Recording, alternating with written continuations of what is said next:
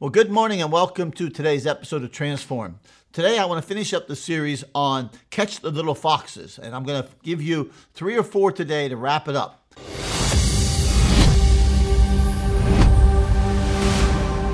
Welcome to today's message with Pastor Jim Balzano.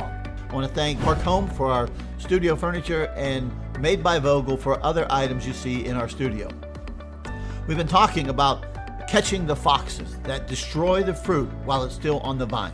Now, I've given you a number of them over the past couple of weeks, but today I'm just going to quickly hit just a few more that I have. One of those is the persecution fox. When you think of what was happening in the church of Acts, God was birthing this church. It was growing from the seeds that had been sown, and then persecution hits it. And that is a fox that comes. And that one's easier to identify, isn't it? It usually comes from the outside. It's more easily recognized. It's much more overt. It is easier to identify.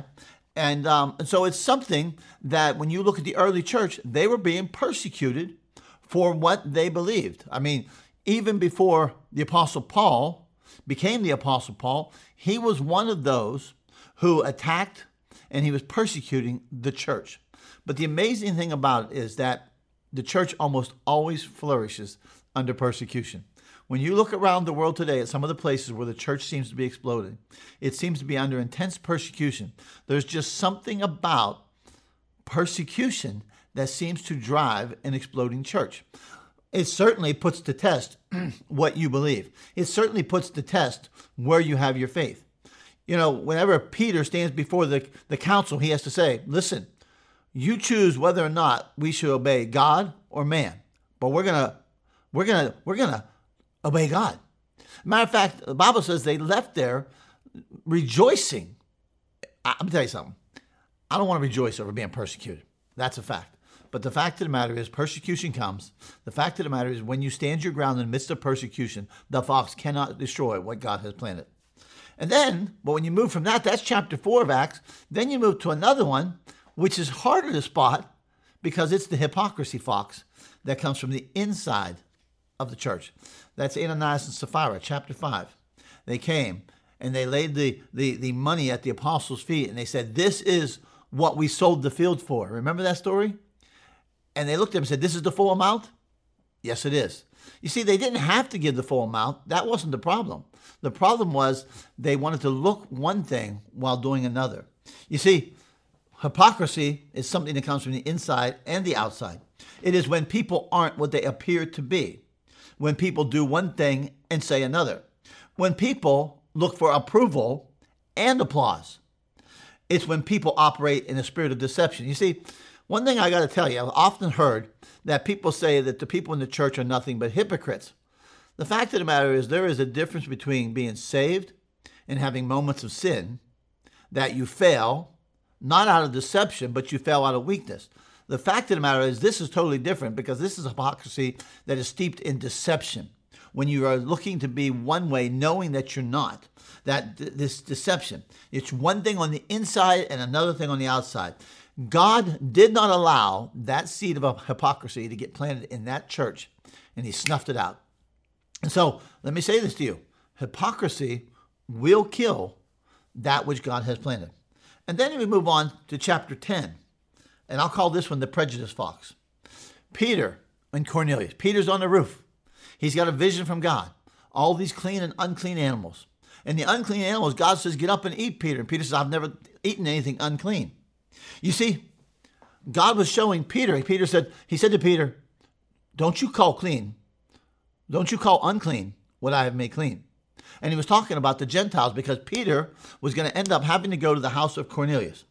You see, the one thing God did not want for his church, he did not want it to be one race, one class, one gender. That's not what he wanted for his church.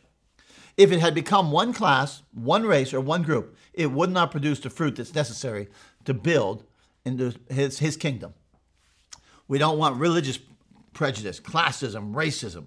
You know, there's no isms in the kingdom of God. I don't understand. I don't get it when I see Christians who I know are racist, who are practicing racism or classism or sexism. There is no isms. Peter was even criticized for going to that house. And he went to the house of uncircumcised men. He ate with them. But he gave them spirit-filled answers. And he gave them kingdom-centered answers that came from God. Listen to me. Don't allow the prejudiced fox to destroy what God has sown and what God wants to do in your life. Then we go to chapter 12, which is an interesting passage. And I call this one the glory fox. Remember the story of Herod. Herod had killed James. And after that, then he imprisoned Peter because he was going to chop his head off because it pleased the people so much when he killed James. And then all of a sudden, there comes a moment where Herod had given this edict, and the people said, this is the words of a God. And God killed him in that moment because he refused to give glory to God. Herod received the praise of the people that belonged to God at the expense of his life. The Bible is clear. God will not share his glory. God will kill what steals his glory. You look at chapter 14, you see the exact opposite. Paul and Barnabas, after healing the man in Lystra, the people referred to them as gods. The people tried to sacrifice to them. And they yelled, "Stop! Why are you doing that? We are merely men just like you."